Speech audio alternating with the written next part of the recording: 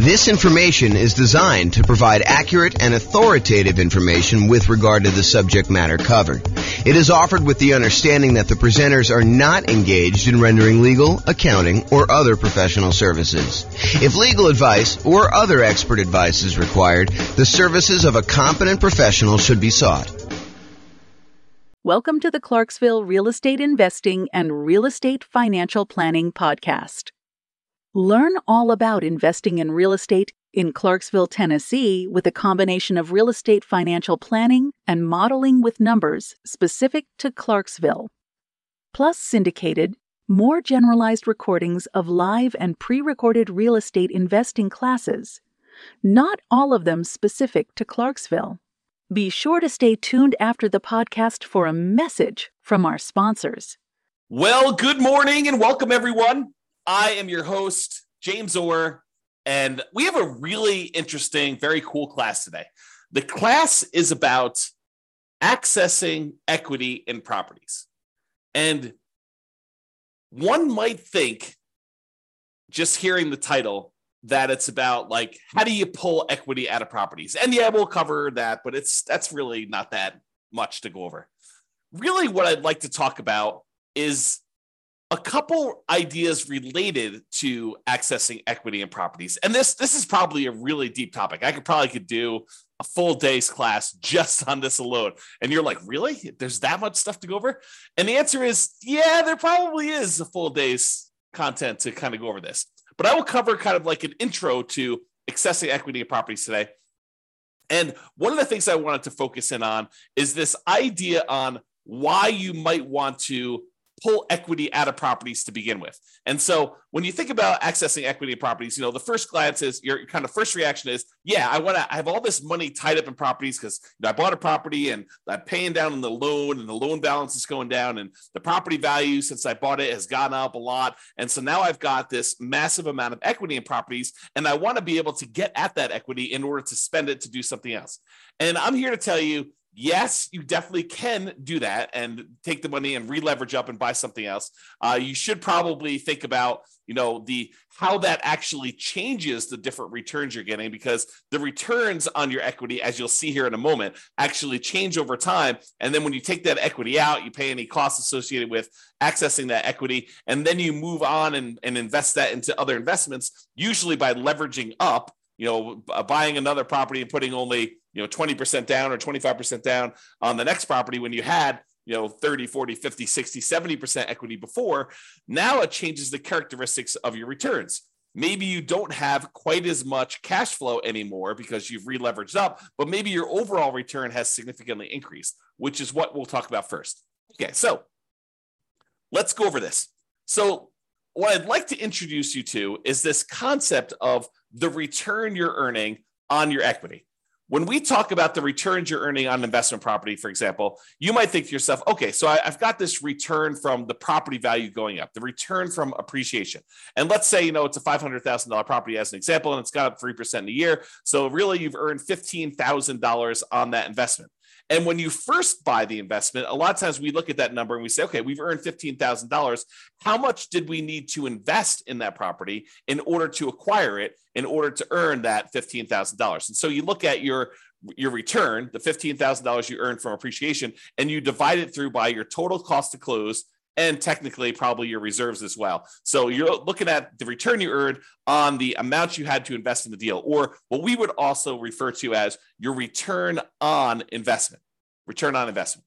Now, once you've gotten past that first acquisition period, the first year or so that you bought a property, then the amount you put into the deal originally matters much less. In fact, at that point, what you're really concerned with is how much money am I earning on the equity that I have in my property? Because at this point, you're like, look, what's my alternative? I could take this equity I have in this deal and I could pull it out and I could go buy something else. So really what I want to know is how productive is the equity that I have in the property that I could go and then take and do something else with? I could go take that equity and I could go invest it in another rental property that might get a higher return, or I could go invest in stocks or bonds or annuities or whatever else I want to buy in order to take that and get a return on it. So what I really want to know after I've owned the property for any period of time, really, beyond a year. The first year, I think a lot of times we look at return on investment. But as soon as we get beyond that kind of like first year period, a lot of times what we want to look at is return on the equity we have in the property before we go and consider taking that out and looking at other properties. So what I'd like to show you is how this return on equity changes for the various different returns we have on an investment property. So for example, even though the amount you're earning from appreciation, the amount that the property is going up in value, is increasing the longer we own it. In that first year, maybe we earned $15,000 in appreciation, but fast forward a couple of years later, now the property's worth $600,000. And even though it went up still that same 3%, now it's not $15,000 in that year, it's now $18,000. So even though the amount of money, the dollar amounts that we're earning from appreciation is actually increasing. It's going up each year that we own that property, besides years that it goes down. But if we have the same appreciation rate, the amount you're earning on equity is going up over time, even though that number is increasing, the numerator in the equation that we're talking about, the amount of equity you have in your property is also going up. And it's probably going up faster than the amount of appreciation you're going up, which that means is the amount of return you're earning from appreciation on the equity in your property starts off usually the highest when you first buy the property. And in this case, we're showing it's about 18%. You'll have to do your own deal analysis. And this shows up on the world's greatest real estate deal analysis spreadsheet for you to go and look at and see for yourself. But it usually appears as the highest when you first buy a property, your return on equity from appreciation, and then it decreases. It goes down over time until eventually it becomes what your raw unleveraged appreciation rate is, which in this case, I've been using as an example, 3% per year. So if your property value is going up 3% per year or 4% per year or 5% per year, that is your unleveraged appreciation rate. And eventually, once you pay off the property and you no longer have debt pay down on the loan, the appreciation rate is actually your return on equity from appreciation. Okay. So it starts off really high and it gets lower and lower and lower over time. That's what the curve looks like for return on equity from appreciation. Now, let's look at how that changes with cash flow. When you first buy a property and you put a small amount down, 5%, 15%, 20%, 25%, 30%, whatever it is that you put down really small on that property, your cash flow is usually the lowest because over time, the rents on your properties tend to creep up, but the expenses on your property tend to creep up, but not quite as much with all of them except for your mortgage payment, which is usually fixed.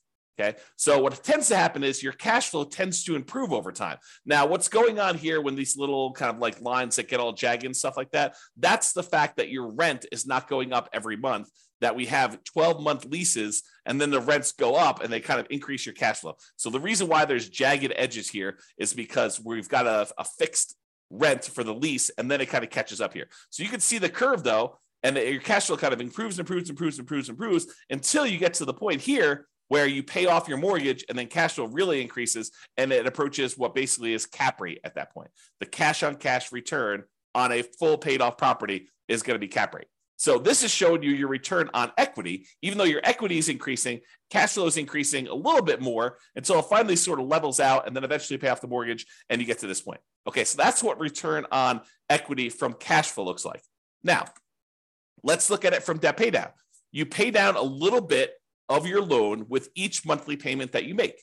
And so the amount you pay off starts off relatively small, but that increases over time. The amount of principal you're paying with each payment actually goes up with each payment that you make. And so the final payment you make, payment number 359 or 360, depending on how you're thinking about it, that payment has more principal part of it than it does interest. In the early part of it, your principal, the amount you're paying on principal is really small, but it increases over time. However, your equity is also increasing. So just like the appreciation return, now the return on equity from debt pay down is also going down. So it starts off a little bit above 10% and it kind of decreases until finally you pay off the loan and you no longer get any return from debt pay down because your loan is completely paid off. Okay. So the return decreases over time. What are you noticing about this so far, right? Like the appreciation return is decreasing. Your cash flow one's increasing and it kind of bumps up when you pay it off. And your return on equity from debt pay down is also decreasing. You can see that what's probably likely to happen is the returns we're getting, the longer we own our property, the return on equity we're getting is tending to go down. It's decreasing over time. The longer we own a property, the lower the return we're getting, which is not necessarily a bad thing, except it's no longer quite the amplified, very aggressive rocket booster type returns that we typically see when we first buy a property. The longer you own that property, the less leveraged you are, and the lower your overall return on equity will be on that particular property. Okay, so we've covered so far appreciation, cash flow, debt pay down. The last one is the return you're earning from cash flow from depreciation, the tax benefits you get by owning this rental property. And those, just like the other appreciation and the debt pay down one, starts off high in the beginning, and eventually it goes down, down, down, down, down, because the amount of cash flow from depreciation is fixed. That is a static number. You establish it when you buy the property, and then that decreases over time until 27 and a half years with a residential property, and then that goes away. That benefit drops off completely after you own the property as a rental for 27 and a half years. And so it starts off really high, and then it goes to zero. So 3 of the 4 returns, appreciation, debt pay down, and cash flow from depreciation, they all have that similar drop-off type curve, where the only one that is not like that is your cash flow one. Okay, so now let's put those all together to show you the relative sizes of them. Okay, this is not graphically summing them, it's all just showing them in comparison. So your biggest return, and this could vary depending on your property may have much better cash flow, or much better debt pay down, or whatever it is for there. But I'd say this is a pretty typical property, what we would normally see in a relatively normal type property. And that is that the return you're earning from appreciation tends to be the highest. The return you're earning from debt pay down tends to be the next highest. The return you're earning from cash flow from depreciation, or cash flow, depending on whether your property is a better cash flowing property or the depreciation benefit's a little bit better. Like, those are probably the next 2, and they could be reversed. That's probably the most common switchover point. But then over time, these 3 returns, they're all kind of coalescing down till they get to either zero for the loan payoff and for the tax benefits, which both go away after a certain period of time, or from appreciation, it tends to kind of like become asymptotic. If you're kind of a math person, it gets very, very close and eventually hits the actual appreciation rate that you're using for properties. And then cash flow, it starts off relatively low, it grows until you pay off the property, and then that significantly increases. So you can see, though, that the overall returns we're earning on our property over time, when we look at the return on equity, are going down, even though the dollar amounts that we're earning on the property are going up, right? The amount of money we're earning in dollars from appreciation has gone up. The amount we're paying down in the loan has gone up. The amount we're earning in cash flow has gone up. The amount we're earning in cash flow from depreciation is the same. Okay, so it tends to be that the dollar amounts return look better and better and better the longer you hold your property, which is great. But when you think about it as the dollars I'm earning on how much money I have tied up in this deal, that is getting worse, which incentivizes you. It says, hey, look, maybe I should pull some money out of equity and then go re-leverage up, go buy properties where I get back in this really high part of the curve.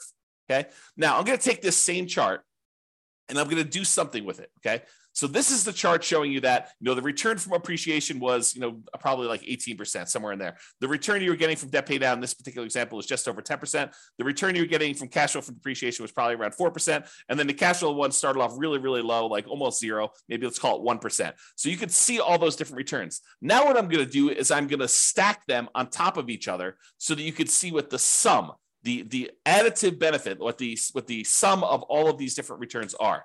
And that's this chart. So I just graphically add that, and I'm showing you that your overall return summed up at the very beginning is 34%. I'm just estimating, right? So it's about 34%.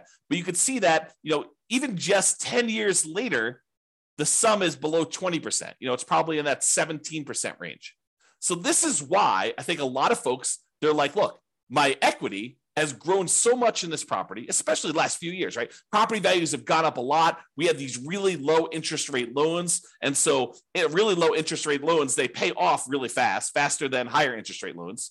And then the amount you're earning from your appreciation of the property value is going up. So your equity grew really, really fast. And so this dropped off really, really fast because we had this massive equity growth. And even though rents have gone up a little bit and now properties aren't quite appreciating what they were, you're still paying off that loan pretty aggressively and your depreciation is still static. So you can see that your overall return has dropped off. So you're like, look, if I go do a calculation today and I look at what my return is on equity, it's probably relatively low.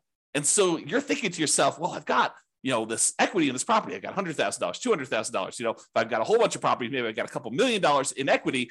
But if I go take that money out, if I access the equity and I take that equity and I go invest it somewhere else, my cash flow is not going to be as great because my cash flow has not been growing as much. It's probably going to be negative in a lot of cases unless I put a lot more down. But if I put more down, I've got the same return on equity issue going on, where I have a lot of equity tied up in the property, my cash flow is not amazing. So this is the challenge that you could think about this as just like a mental framework of, if you're kind of familiar with this idea of the 4% rule, right? I could pull out 4% of my money that I'm holding in an investment. Like if I've got money in stocks and bonds and stuff like that, I could safely, I'm using safe in kind of scare quotes here, but the idea using the 4% rule or the 4% safe withdrawal rate or the Trinity study, if you're familiar with that, is that if you have $1 million invested in stocks and bonds, using different percentages depending on how you're doing your calculations, but you could probably in quotes, safely withdraw $40,000 a year, 4% of $1 million, $40,000 a year safely and have a very low probability of running out of money. So if you think about this, though, if we were doing a 4% safe withdrawal rate later on these rental properties, we don't usually think of this 4% safe withdrawal rate with properties, but I'm going to kind of like mix the two together today. If you were doing that, you're earning, probably about 8% overall return. Maybe your cash on cash return, your cap rate is going to be 5%, and then your appreciation rate is going to be about 3%. So you're earning a similar amount to what you might earn in the stock market, except now you're pulling out, 4% of this instead of the 8% that you're doing. So in that case, you're probably spending most of your cash flow is a way to look at that. However, if you constantly rebought properties and you were earning, let's call it even 30% per year, and you were only spending 4% of your equity, but every 5 years or 10 years, when your property, your return on equity dropped below 15%, you re-leveraged up, even though the cash flow wasn't there, and you pulled out some of the money to spend.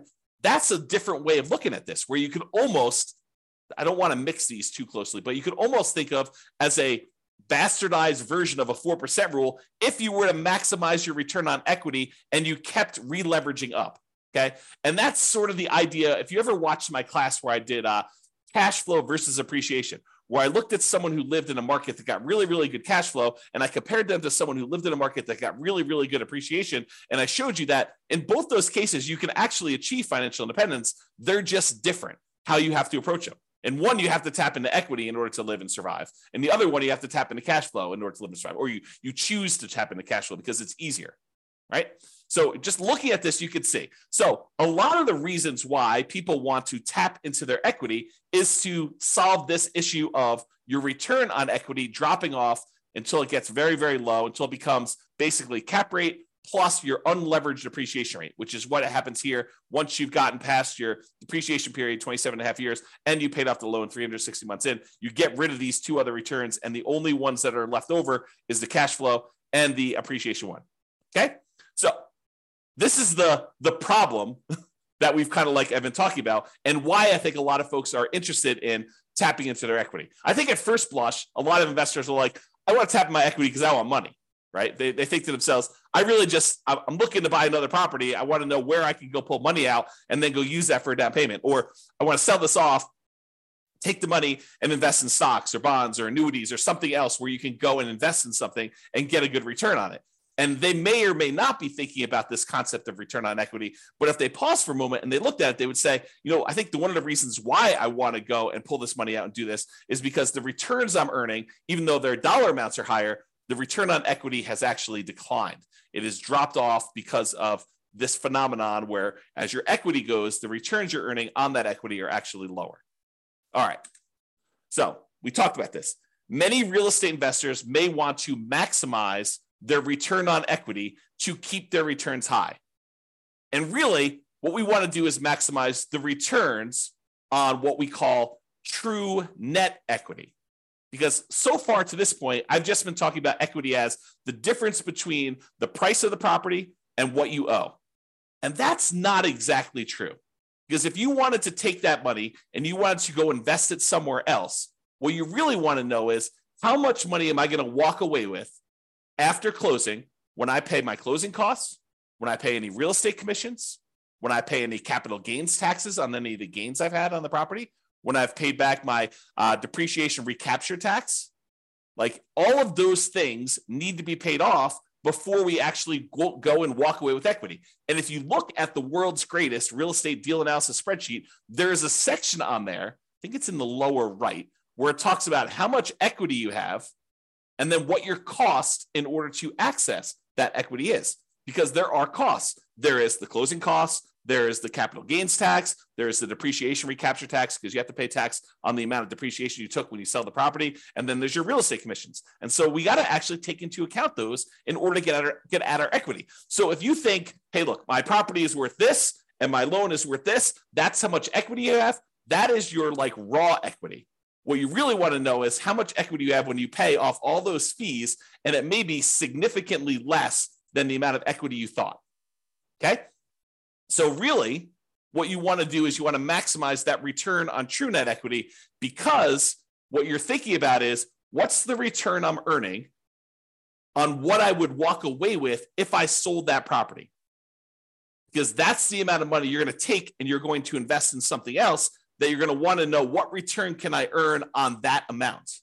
It's not the return you're earning on your raw equity. It's the amount of money you would then get on a return from the money you could walk away with.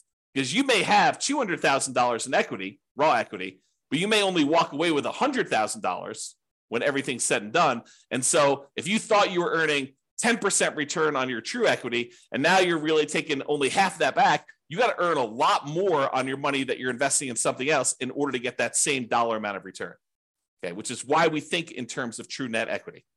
So true net equity is the equity after you pay all the expenses to access it, including closing costs. If you're doing a 1031 exchange, any 1031 exchange fees, any real estate commissions, if you've got those, any depreciation recapture, and any capital gains.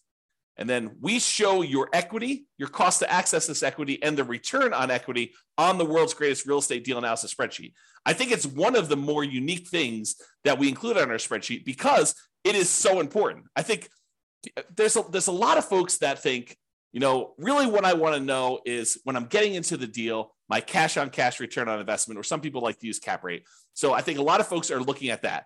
Next thing I think a lot of folks look at is what is my dollar amount of cash flow?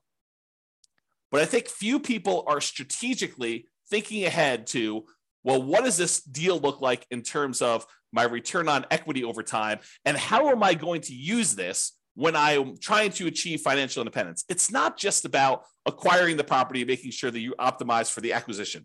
It's really, what am I doing with this property? Is this a property I'm going to be holding in my portfolio long-term at the very end when I'm living off of my investments? Or is this sort of like a temporary rocket booster type of return where I'm trying to get like this part of the curve, the early on part of this return on equity curve, and I know that I'm going to be selling this thing once it drops below whatever number you decide, 20%, 15%, 12%, whatever your threshold is for, hey, my property is not performing what it used to perform in terms of return on equity. Now it's probably time for me to trade up and re-leverage and buy something else so that I can take the equity I have in this and maybe buy 2 properties, or take the equity in this and take the equity in 2 properties and buy 3 properties with it. Like, it's that sort of thinking that we're doing.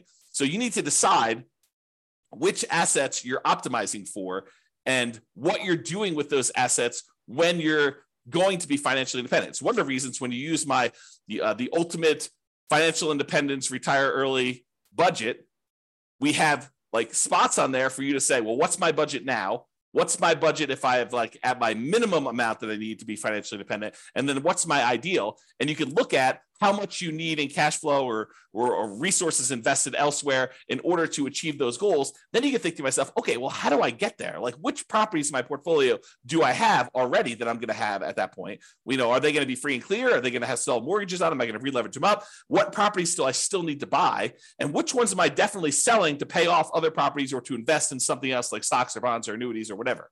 Okay. And that's the thinking I think you need to do. All right. Enough of that tangent, because I get excited about this stuff, as I hope you can tell. Now, there are many other classes, as I said, about this particular topic. As I mentioned at the beginning of class, this could be a full day seminar. This whole idea related to equity and return on equity and how all this works with examples and moving it around and kind of comparing, and should I sell my property? Should I go and re-leverage, and how that moves my returns from one quadrant to another? Like all this stuff, it's a full day. Okay. And I don't know if I'm going to do a full day, but it could be a full day. If not, I will do a whole bunch of mini classes like this on different parts of it, and we'll eventually get it all covered, but just realize that's where we're headed. Okay. So to summarize this slide though, that's why some real estate investors will want to access their equity. Now, the slide that you probably thought you were coming to this class for, so how do we do that? And it's relatively simple. You can access equity in a property in two ways. You could borrow your equity, or you could sell to release equity, okay? So when you go and you borrow your equity, you're doing like a cash out refinance. You're pulling cash out of your deal in order to get some of the equity and convert it into money you have. But you have to pay an interest rate to borrow that money. You know, there's a traditional cash out refinance where you just pull money out and you do that. There's a reverse mortgage where you could pull money out and maybe you don't have any payments on it. Maybe it just accrues. And that's usually for people that are of a certain age or older, and it's on their primary residence. So you can't really do that on investment properties, the reverse mortgage. Or maybe you go in there and use like a hard money loan on the investment property in order to pull that money out. Or maybe you go and you ask grandma or your uncle for a private money loan to loan money against the property you have, and you actually borrow your own equity that way. The other variation on borrowing your equity, home equity loans, home equity lines of credit, or other second liens on the property. And in some cases, you may find a lender who's willing to do like a blanket loan across multiple properties so that you can access all of them in one loan. And then you may have to get special permission to release that property if you're going to go sell it or refinance it or whatever you're going to do. But you have to go and think about that, whether you want to do like one-offs and do a whole bunch of these little onesies, home equity lines of credit, or, you know, cash out refinances, or you want to go put like a blanket line of credit or home equity line of credit or equity line of credit across multiple properties in order to do that. So that's the whole borrow your equity side of the how do you access equity in properties. The other way is you sell. Okay. You sell the property and you release equity. You can sell the entire property outright, pay whatever cost you have, any capital gains, any depreciation, recapture taxes, or do a 1031 exchange and not be able to actually take your equity and spend it the way you want unless you're willing to pay, you know, some portion of that, or take that money and then reinvest in another property is what 1031 exchange is. We'll probably have to do a whole class on that. We've got a whole class on it, but I'll probably do another updated one on that. But the idea is you sell your property and then you get access to that. Or one that I don't think a lot of folks think of is you could have a partner come in, invest in your deal or your entire business if you wanted to do it that way. But let's just do a single deal to give you the same idea. Have a partner come in and invest in your single deal. They're really buying part of your equity. You're giving up a portion of your current ownership to get some cash out. And then you could use that cash out to go, because it's yours, to go buy another property and repeat. So the idea is you go buy a property, you've held it for a little bit of time, and instead of you wanting to, you kind of like get your property, I lost my train of thought here. You basically get your property and then you sell part of your equity in order to access the cash out, to get cash out of the property, and then they participate in the ownership of the property. They get cash flow, they get appreciation, they get debt paid out, or you could sell off just streams of income, right? You could say, look, I'm going to sell you the cash flow stream, or I will sell you the equity when I go sell this property, give them an option to buy the property, and they're participating just in the upside from appreciation and maybe debt paid out, or just the appreciation. Okay, so you could do lots of different things with that. Okay, so that is the accessing equity property. So in conclusion, return on equity tends to go down over time as equity increases. That's this chart that we showed. Okay, so that kind of return on equity drops off. Many real estate investors will want to optimize their return on equity. And honestly, it's probably their return on true net equity. So accessing equity becomes important. Really, the main options of getting your equity are borrow your equity or sell to release equity. Those are the two main schools of thought for how do you get equity out of property. It's not that complicated. I mean, there's probably a little bit of nuance and detail in there, but really those are the big picture ways to do it. That's all I got. Doesn't look like there are any questions. Hope you guys enjoyed class. This has been James Orr. Have a great day. Bye-bye for now. With home prices up, mortgage interest rates up, and rents up, but not quite enough to counteract the higher prices and interest rates. cash flow on rental properties in Clarksville is harder than ever.